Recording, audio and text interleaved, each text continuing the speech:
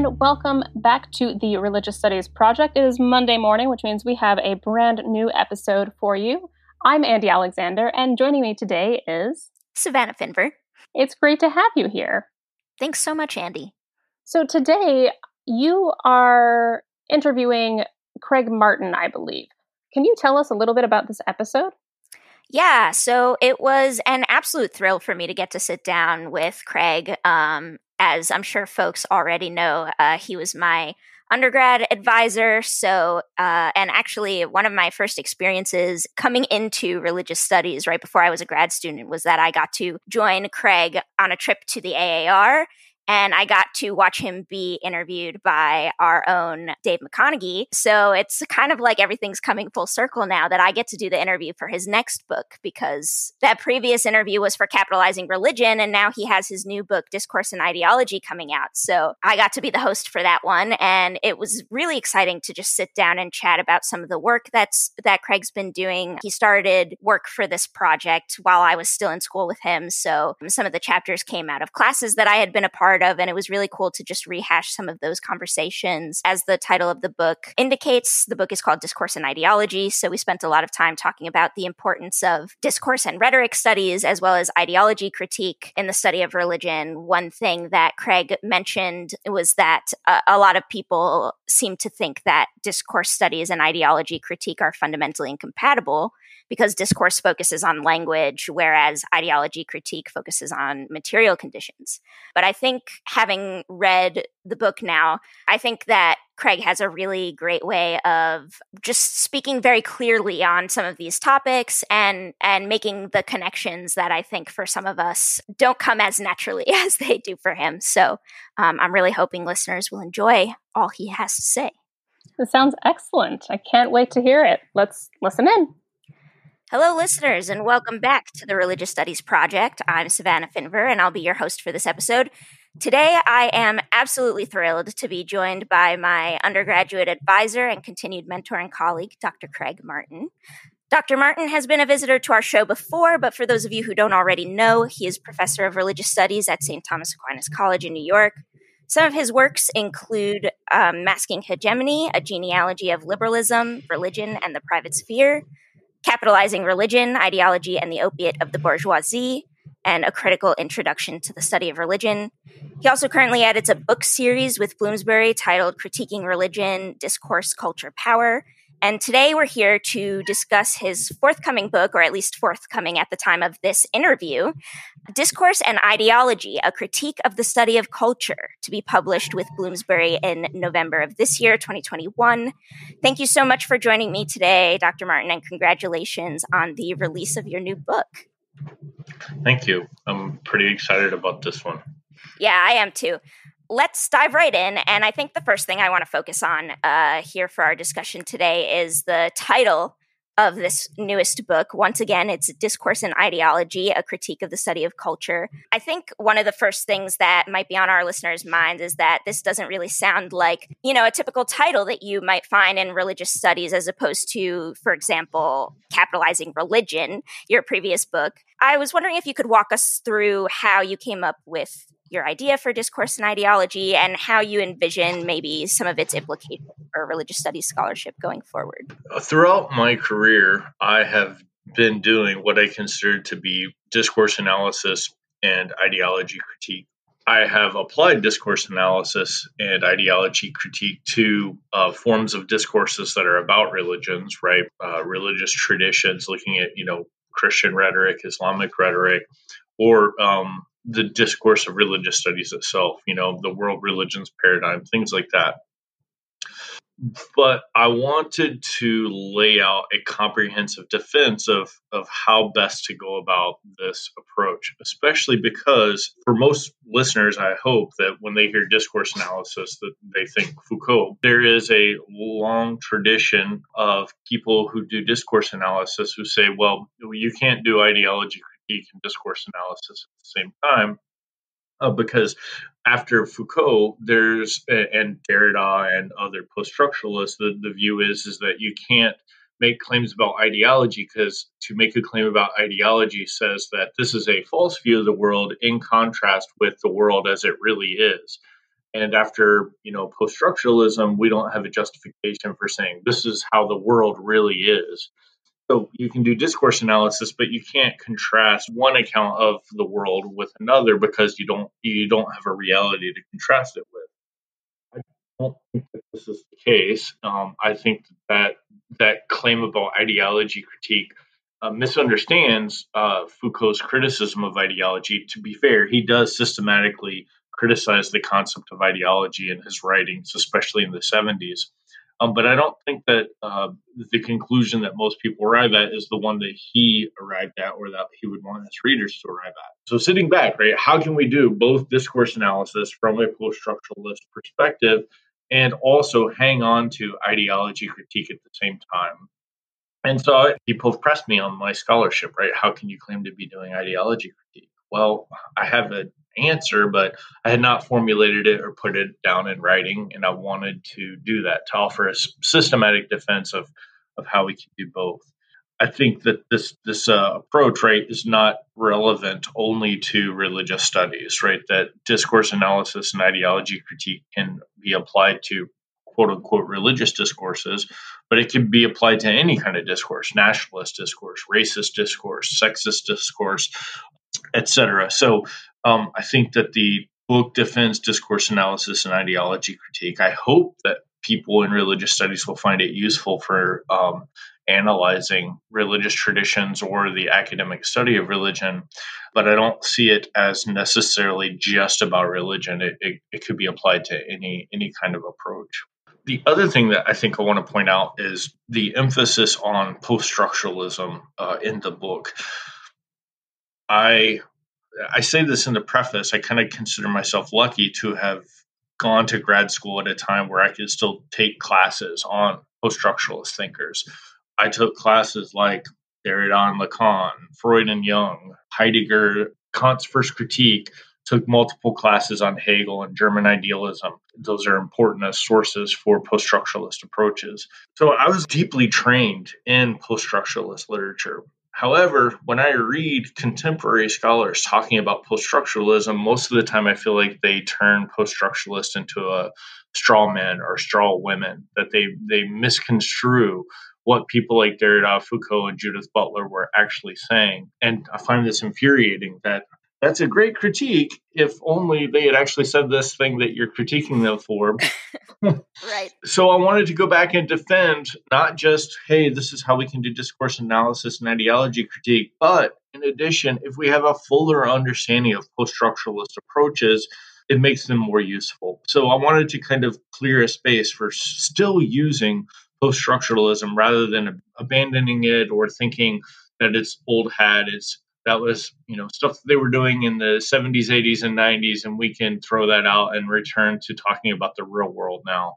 I think that there's still a great deal of value for us to learn from post-structuralist approaches, and in addition, from their philosophical sources like Heidegger and Husserl and Hegel. So I wanted to kind of outline, this is where these folks were coming from, and these idiotic things that you accuse them of saying, they never actually said. So I think that to understand this book, on the one hand, I want to defend discourse analysis and ideology critique from a post-structuralist perspective.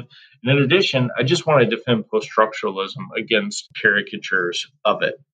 I think in reading the manuscript over in prep for our interview today, I think that was one of the things that stood out to me, was just how clearly you were able to outline some of the main ideas, I guess, main thoughts of some of these major thinkers. And even as a graduate student myself, I can say, like, we don't even scratch the surface of many of these people. We get to read maybe an intro from one of their texts, maybe an article here or there. And so there is no real comprehensive, there is no class, to my knowledge, solely on Foucault's thought or solely on Butler's thought, or even, putting the two in conversation with each other. And so that was one thing I found really, really useful and really helpful about the text. So I'm excited for others to get to experience that. Hopefully others will be inspired by these thinkers that, again, I still think they have important things to teach us. And I want to include their lessons into our scholarship.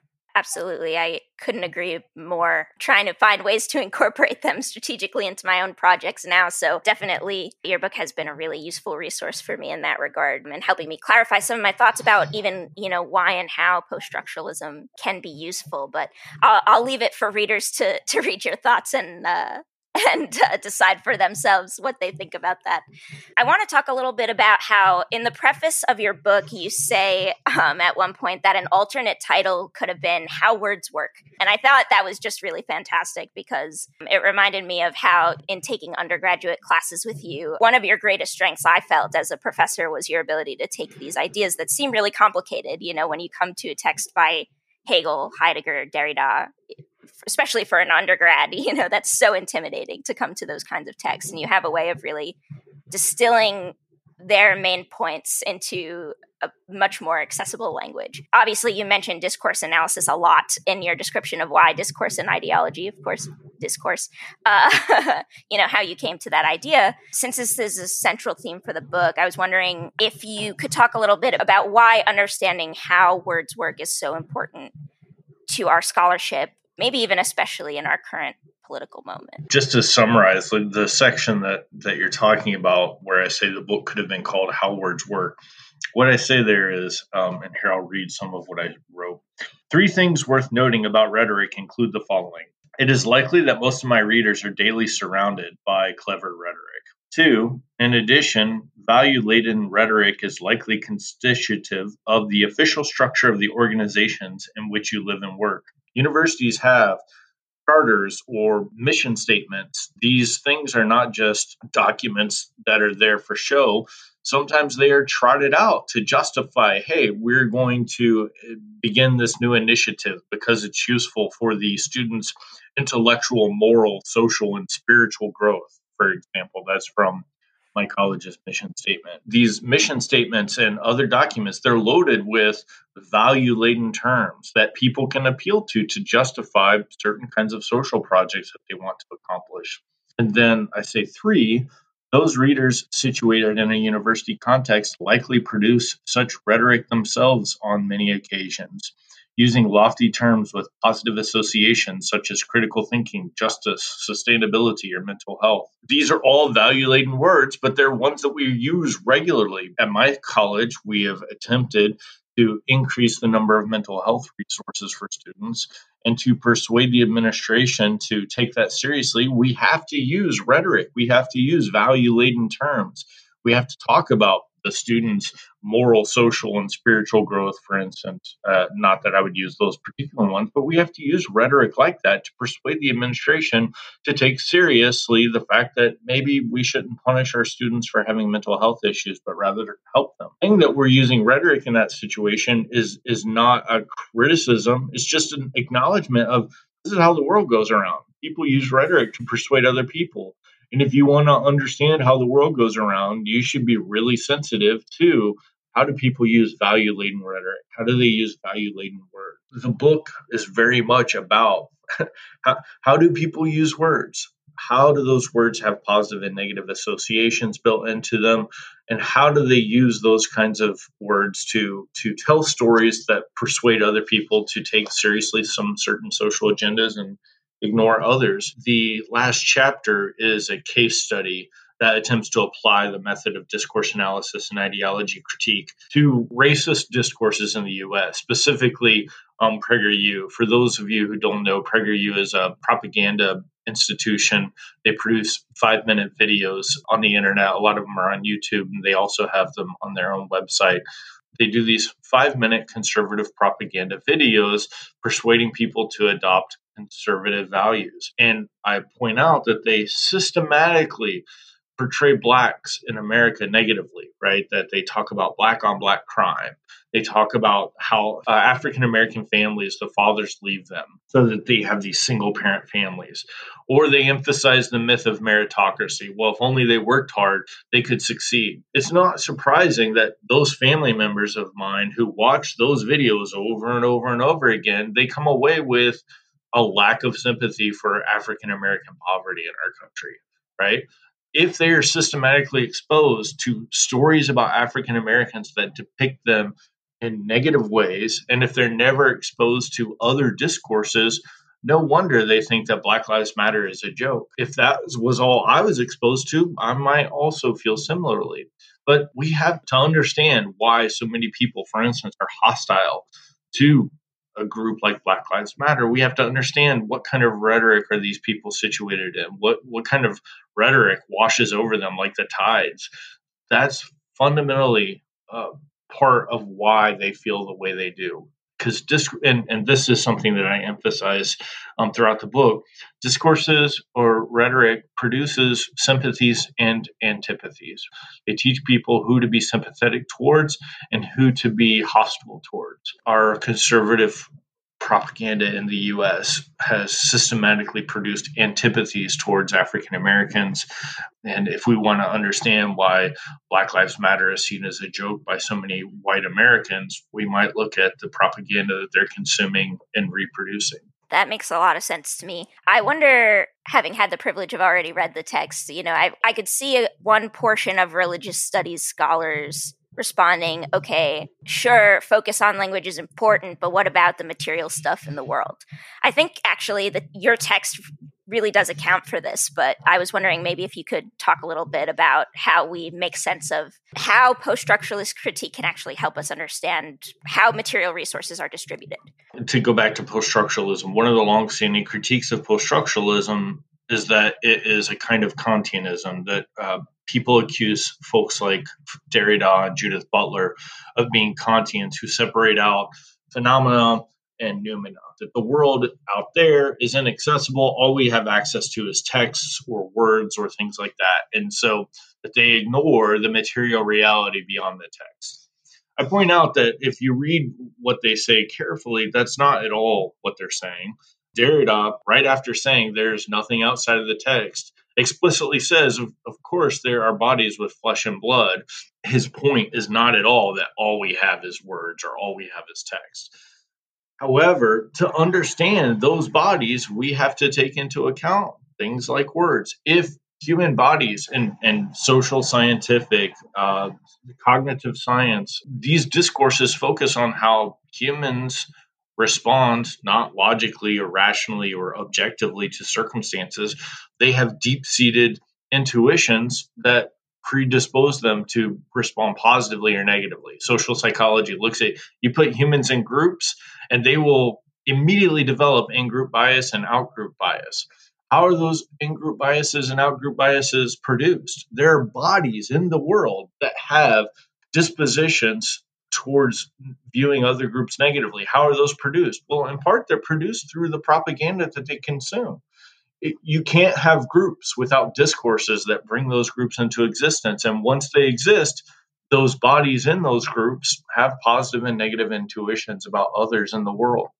So if we want to understand why do people have positive gut reactions or negative gut reactions in their bodies with their emotions, we can't account for that without, in part, taking account of the discourses that build the communities or social groups that they reside in. I think a part of what I was thinking too as I was listening to you respond was just that makes sense to me in terms of why discourse analysis and ideology critique have to be used together, right? That ideology critique in part is what accounts for the material conditions where discourse analysis focuses on language. So ideology critique, I think there are certain false narratives that circulate. The earth is not flat. This is demonstrable by lots of really good evidence. And if somebody says that the earth is flat, well, they're wrong according to the existing evidence. I think that we can offer evidence that a lot of things circulated, for instance, by PragerU's propaganda, they explicitly claim that we live in a meritocratic nation where there is more or less equal opportunity. Well, according to the best available evidence, that is simply not true. We live in a world where people do not have equal opportunity. And an ideology critique can point out how, well, the way that this person describes the world contrasts with the best available evidence that we have about that world. So we can account for the fact that, it looks like, for example, African Americans in the U.S. have fewer opportunities than whites in the U.S. systematically, and in ways that we have a mountain of evidence for. You don't have to take my word for it. There are studies after studies after studies that show that we don't live in a meritocratic nation. Ideology critique allows us to contrast myths like, hey, we have equal opportunity, with the evidence that we have that no, that's not in fact the case. And I argue in the chapter on domination that we should define domination specifically in a way that draws attention to asymmetrical power relations. This discourse sets up worlds that allocates resources. Who benefits most from that allocation? Who benefits least?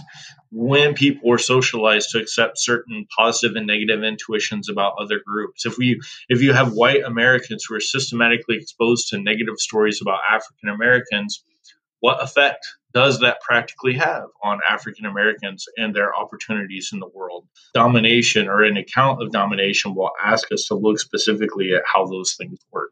I think that's really important. And I think that kind of also leads us nicely into the next question that I have. So one of the arguments that you really trace throughout the text is you talk about how, starting basically with Hegel argued that we need to constantly be attentive to changing definitions of words, changing discourses, in order to understand how we account for certain empirical and phenomenal, events in the world.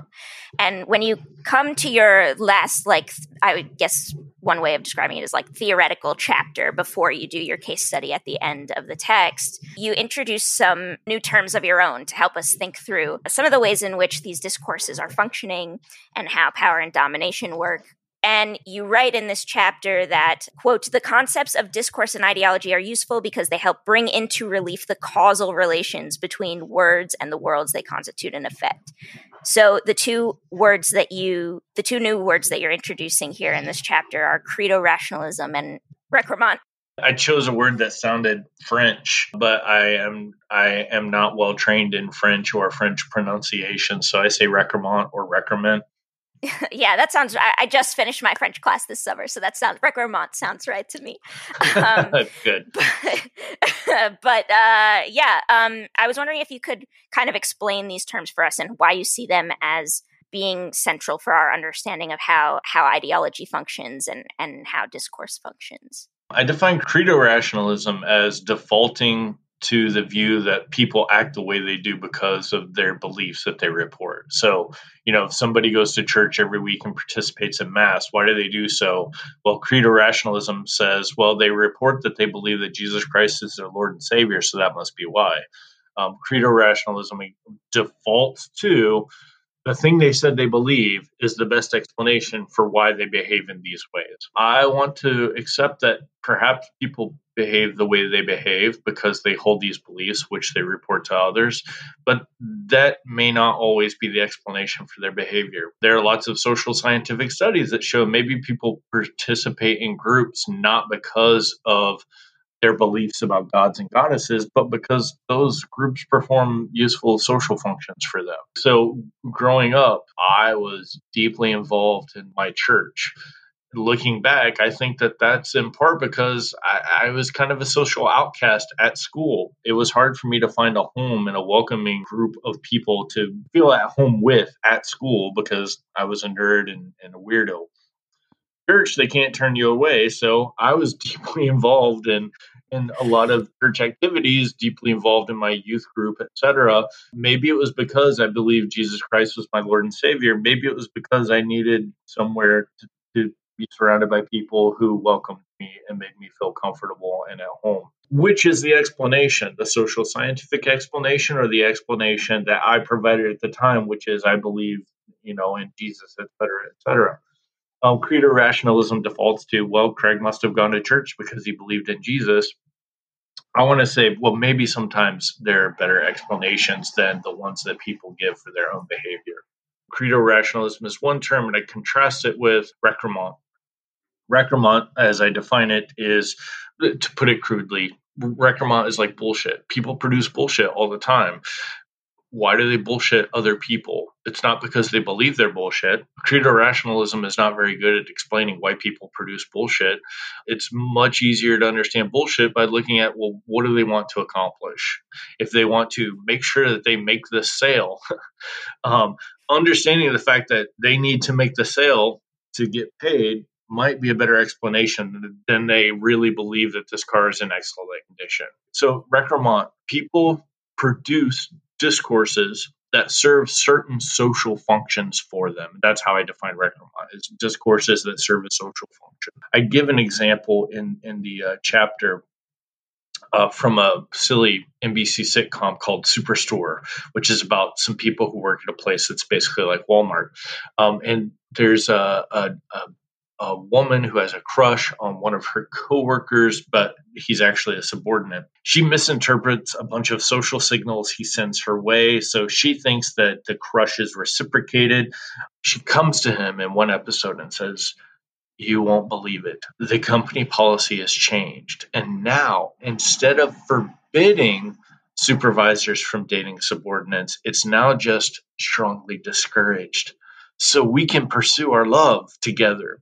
And this young guy is not at all interested in her, doesn't have remotely any kind of crush on her, and is in fact probably turned off by her in a number of ways. So he hems and haws for a minute, and then he says, "Well, but the policy does strongly discourage it, so we can't do it." A couple episodes later, he dates another supervisor that he is in fact attracted to. Right? So how do we understand what he said? Did he really not want to date her because the policy strongly discouraged such relationships? Well, then it would be hard to explain why he immediately dated somebody else who was his supervisor. It makes much more sense to say that was bullshit that he gave on the spot to avoid being honest with this woman that he wasn't attracted to her. We produce rhetoric like this all the time. All faculty at colleges write reports about how they've met the assessment standards that they set for themselves. And I'm guessing that probably a good half the faculty think that those assessments are bullshit, that they are superficial and well, I won't go into a rant on assessment, but we produce assessment reports not because we think that they are useful and that we believe the content that we put in assessment reports, but because that's what's minimally required for us to keep our jobs, that we have to produce a report that says we met the assessment measures that we set for ourselves. That's our life from top to bottom, is producing discourses that persuade other people to let us do what we want or leave us alone or make sure that we get paid. Sometimes, perhaps we say things because we do truly believe them. Sometimes we say things because we have an internal lawyer that says, look, if you want to close this case, you need to say X, Y, or Z to get done. I think that a great deal of what we call, quote unquote, religious discourse is not necessarily strictly believed, but is recremont, said by people who want to accomplish something socially. Maybe I said I believe in Jesus Christ as my Lord and Savior because I wanted to accomplish joining a group that made me feel welcome. And maybe my discourse would be understand not as simply expressing a belief, but as accomplishing something for me as a 16-year-old weirdo. In a sense, this chapter on recremont is in part directed against cognitive science of religion as it exists in some corners of our field. This is probably a little bit unfair. I'm not super knowledgeable at cognitive science of religion. I've read a good bit, but not a ton, and I'm not an expert on it by any means. But a lot of the cognitive science of religion literature focuses on why do people believe in gods and goddesses and angels and demons and other things that we don't have any evidence for. Right. And they use this term minimally counterintuitive concepts, that maybe they believe in angels because the idea of an angel is minimally counterintuitive. And therefore it sticks in their mind because it's not too crazy distant from reality, but is unique and special enough to stick as an interesting idea. This seems to me like a terrible explanation of why people produce discourse about angels and gods and demons. It's not because these are interesting ideas that stick. And I give the example in the chapter on Recremont about witchcraft among the Azanda from E. Evans Pritchard's fantastic book on witchcraft in Africa. He points out that they believe in witchcraft, but they tend to only talk about witchcraft when they're pissed off about something. right? That some neighbor did something that offended them. So suddenly they're like, oh, I think that maybe my neighbor is a witch and he bewitched me. Well, those kinds of accusations are brought out apparently only when there's some sort of moral issue at stake in the community, and they can gain social standing over their neighbors by accusing their neighbors of being witches, and can get the whole community to be like, oh yeah, we think he's a witch too, because his behavior is clearly unacceptable. The talk about witchcraft might not be motivated by, oh, why did my barn burn down? I can't think of any reason other than maybe a witch did it. I think that cognitive scientists of religion often think that religious people are just stupid, right? That, oh, I can't come up with any better reason, so it must have been witchcraft. Or maybe their behavior is better explained by they're really pissed at their neighbor for something their neighbor did, and therefore they called their neighbor a witch because that was successful in getting their neighbor to stop that behavior that was offensive to both him and the rest of the community. Maybe these people aren't stupid, but actually have a really intuitive grasp of the usefulness of accusing their neighbors of being witches, independently of whether or not they truly believe that witchcraft is real or not. I think that to understand why people talk about angels, demons, witchcraft, and stuff like that, we do not do well to start with, wow, these people are stupid. How could they believe such stupid things? And we would be better off understanding that they're just like the rest of us. And maybe they talk about witchcraft for the same reason that we write reports about assessment, because it's useful for accomplishing something in our social context. Yeah, I think that makes a lot of sense. And one thing that I was thinking of while I was reading the chapter on Recremont is that, like, it seems to me that a lot of folks in the study of religions, or certain parts of the study of religion, seem to fear that if we approach what people say with a hermeneutic of suspicion, that we are denying them some type of agency, that we're ignoring the fact that they, are actors in the world that could potentially be acting on their beliefs. But I think that Recremont actually really accounts for this, because we're not denying their agency, right? In fact, we're granting them the agency and the benefit of the doubt that they know their discourses really well and they know how to operate within them successfully. So yeah, I found that to be a really useful term. E. Evans Pritchard himself was like, I don't believe in witchcraft, but I had to talk about witchcraft to get anything done in the community. For me to be taken seriously, for them to talk to me and engage with me, I had to use their rhetoric. I had to use their discourse. E. Evans Pritchard wasn't stupid. He knew why he had to use their rhetoric. Maybe they're not stupid either. Maybe they produce rhetoric for the same reason that he did, to prevent them from excluding him from the community altogether. I could talk about this all day. I am conscientious of the time, so I want to get us to our last question really quick. Before I ask spoilers ahead, we're going to jump to the conclusion. So if you haven't read the book yet, you might want to tune out until you have a chance to read the conclusion. One of the things that listeners may have noticed as we've gone through, we talked a little bit about religious discourses, a little bit about religion, but it hasn't been the bulk of what we've been talking about. Religion itself is not a term that you come to or use frequently in the text, particularly not as like an analytical category or a theoretical category. In your conclusion, you basically state that religion doesn't function as an analytically useful tool for you. I was wondering if you could tell our listeners a little bit more about what brought you to this conclusion. To best understand this, I think that we have to take into account my goals. My goals as an educator, but also as a scholar. I have this on my own webpage. What are my goals as an instructor in the classroom? One, to show students that societies are never set up in ways that benefit everyone equally. Two, to show them how those asymmetrical power relations are sustained and contested over time. Why don't people revolt when they are the losers in the society? So I'm interested fundamentally in drawing attention to how are relations of domination maintained, contested, created in the first place, etc. That's my primary goal. When I look at how to show that to students, how to show that to other readers, I find discourse analysis and ideology critique to be the most useful tools. That if I want to show people how domination works, I have to turn to the discourses that they use and the ideologies that they circulate. So looking at relations of domination, I have a chapter where I talk about racism in America.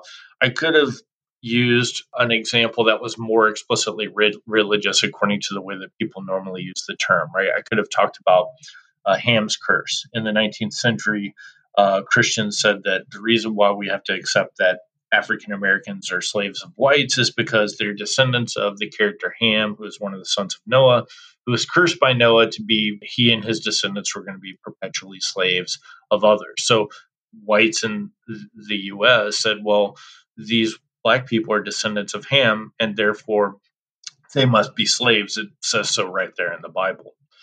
Now, which example I choose either could work well, right? I could have a whole chapter saying, here's how to apply discourse analysis and ideology critique to Ham's curse. I chose racism in America today. Here is how we can understand PragerU's propaganda. This is the discourse they're producing. This is the ideologies they're circulating. And these are the material effects that they obscure or cause to happen. When I'm doing that, what is most useful to me is how the discourse produces relations of domination and what the discourse obscures. By doing a discourse analysis and ideology critique, I learned everything that I want to learn about Ham's curse or PragerU's discourse. If I went one step further and said, but let me add that PragerU's discourse is secular and Ham's curse discourse was religious, I just honestly don't think I'd learn anything from adding that point. Categorizing one as religious, one as non-religious, doesn't tell me anything remotely additionally of use. The fact that one discourse was used to oppress Black people in the 19th century and one is used to oppress Black people in the 21st century, that's all I need to know. Knowing that one's religious or one's secular doesn't, I don't think, tell me anything remotely of value. And in fact, I think that treating them as if they were fundamentally different obscures more than it reveals. If we treated them as if they were the same, hey, here's an ideology that justifies domination in the 19th century, and here's an ideology that justifies domination in the 21st. Looking at them as similar is more revealing than to view them as totally separate or different, or one's religious, one's secular. I don't think that it's useful to see them as different. I want to treat them as the same because what I want to learn about them has to do with discourse analysis and not ideology critique, not whether or not they talk about gods or angels. I think that makes a lot of sense. I've been struggling a little bit with this and thinking a lot about it myself in terms of, as a graduate student, I look at religion and law. I look at legal discourses and I look at where, questions of what gets to count as religion comes up in these questions and in these kinds of legal discourses. As I was reading through the coda, the conclusion, I was thinking to myself about how I sat in on an undergrad class this past semester with your colleague, Dr. Hugh Urban. And, it was one of the typical assignments that we give in religious studies courses at the end is, you pick a social movement and you argue, okay, could it be a religion? Could we see it as a religion? And if so, give your definition. How are you going to justify that? There was one group did a presentation on veganism as a religion, and I thought it was convincing. But I remember Dr. Urban saying something to the effect of I worry that we're turning everything into religion. And I remember kind of thinking about it and responding, okay, is that a bad thing? If we go out into the world and we look for evidence of things that we normally look for when we typically talk about religion, so things like ritual, things like reference to, a sacred text or angels and demons or, things like that. If we go out and look for that in other areas of culture that we wouldn't typically define as religion, is there anything that can be gained by doing that, taking some of our tools from religious studies and using them, in other contexts? And I feel like this is kind of almost the opposite of the rhetorical move that you're making, right? Like you're saying that using the term religion analytically isn't like, either nothing's religion or everything's religion. Feels almost like an opposite kind of move to me. So I'm wondering what you make of that. Like, do you see it as kind of accomplishing something similar? Do you think it's useful at all to go through that line of questioning? Like, where would that kind of fit? I remember a conversation I had. I was at the AAR or NASR session, and somebody was talking about how, maybe we can apply the term religion to things outside of what was normally considered religion. There's that famous essay on baseball as a religion. I realized at that point that there are two different groups of people who try to collapse religion and culture. One is like the move that I'm trying to make, where it says religious culture is not different from culture in general, and we can use the same analytical tools to understand religion as we can to understand quote unquote non-religious culture. In a sense, if baseball is a religion, they're doing the similar thing, except collapsing it in the different direction. Instead of saying all religion is just culture, they're saying all culture is religious in some ways, and we can analyze the religious aspects of all culture. And I think that what makes that different than what I'm doing is that most of those people approaching it from that perspective are indebted to phenomenology of religion and seeing the sacred, right? So that for them, the reason why baseball is religious is because to some extent it's a manifestation of something sacred for some group of people. Just don't have a usefulness for that kind of phenomenological. I guess you could talk about baseball as an expression of the sacred in our world, but I'm not sure what we would gain analytically by pointing that out. So I would collapse it in the other direction by saying, look, we can understand Christian discourse in the same way that we can understand nationalist discourse. But to your point, which I think is interesting and where I would value what you're saying, is that we can bring the tools of religious studies to analyze all forms of culture, right? That the tools within religious studies might be useful for understanding nationalism. Now, if those tools are, here's how we can find the sacred in nationalism, I'm much, much less interested. If we want to use the tools of religious studies in the sense that religious studies teaches us how to think critically about the cosmologies people create, how they imagine themselves in those cosmologies, the relations, positive and negative, those cosmologies set up between one group and another group, that kind of way of thinking about things might be very useful for understanding, for instance, American nationalism. So it depends on which part of religious studies we're using. I'm a fan of the Durkheimian type of tradition where it views society as something sacred, not in a phenomenology of religion sense, but in the sense that people sacralize their societies in order to accomplish social work. If we're taking Durkheim on religion to nationalism, 2 thumbs up. I can do that all day. If we're trying to find the sacred in nationalism or the sacred in baseball, I'll just pass on that. Maybe somebody else finds it useful, but I don't think that finding the sacred in baseball tells us anything about how groups maintain asymmetrical power relations, and that's ultimately what I'm interested in. That makes a lot of sense to me. I have been sufficiently persuaded by this conversation. I will leave it up to our listeners to decide how they feel. Dr. Martin, thank you so much for joining me today. I've had a ton of fun. I hope you have as well. Thank you for having me. This is, I think, my 3rd time being on the Religious Studies Project. You guys are great, and I really appreciate you having me back. Thank you. We're so excited to have you, and hopefully we'll have you again in the future for some episodes of Discourse as well. Just want to remind listeners before we let them go that your book, Discourse and Ideology, A Critique of the Study of Culture, is coming out with Bloomsbury, November 2021. So don't miss it. And thank you again, Dr. Martin. Thank you. Thanks so much, Savannah, for that great interview. And thanks to Craig Martin for joining us here today at the Religious Studies Project. And a special thanks to you, our listeners, for sticking around for the episode. And don't forget that Craig Martin's new book, Discourse and Ideology, A Critique of the Study of Culture, will be coming out in the next couple of weeks. So be sure to check it out. And if you've enjoyed this episode, please head over to social media and let us know what you thought. We'd love to hear your comments and questions and ideas. You can find us on Facebook, Twitter, or Instagram, and continue the conversation there. We'd love to chat with you about the episode. And be sure to head to our website at religiousstudiesproject.com where you can find a transcript of this episode. And of course, we're appreciative of any support that you're able to give. You can sign up for monthly donations as little as $1 a month at our Patreon account at patreon.com/projectrs, or you can give us a one-time donation on PayPal. You can also use our Amazon affiliate links the next time you're shopping for anything on Amazon, and a small portion of your purchase will be donated to us here at the RSP. And until next time, all that's left to say is thanks for listening. The RSP is sponsored by the BASR, NAASR and the IAHR and is produced by the Religious Studies Project Association, a Scottish charitable incorporated organisation. Find out more at religiousstudiesproject.com.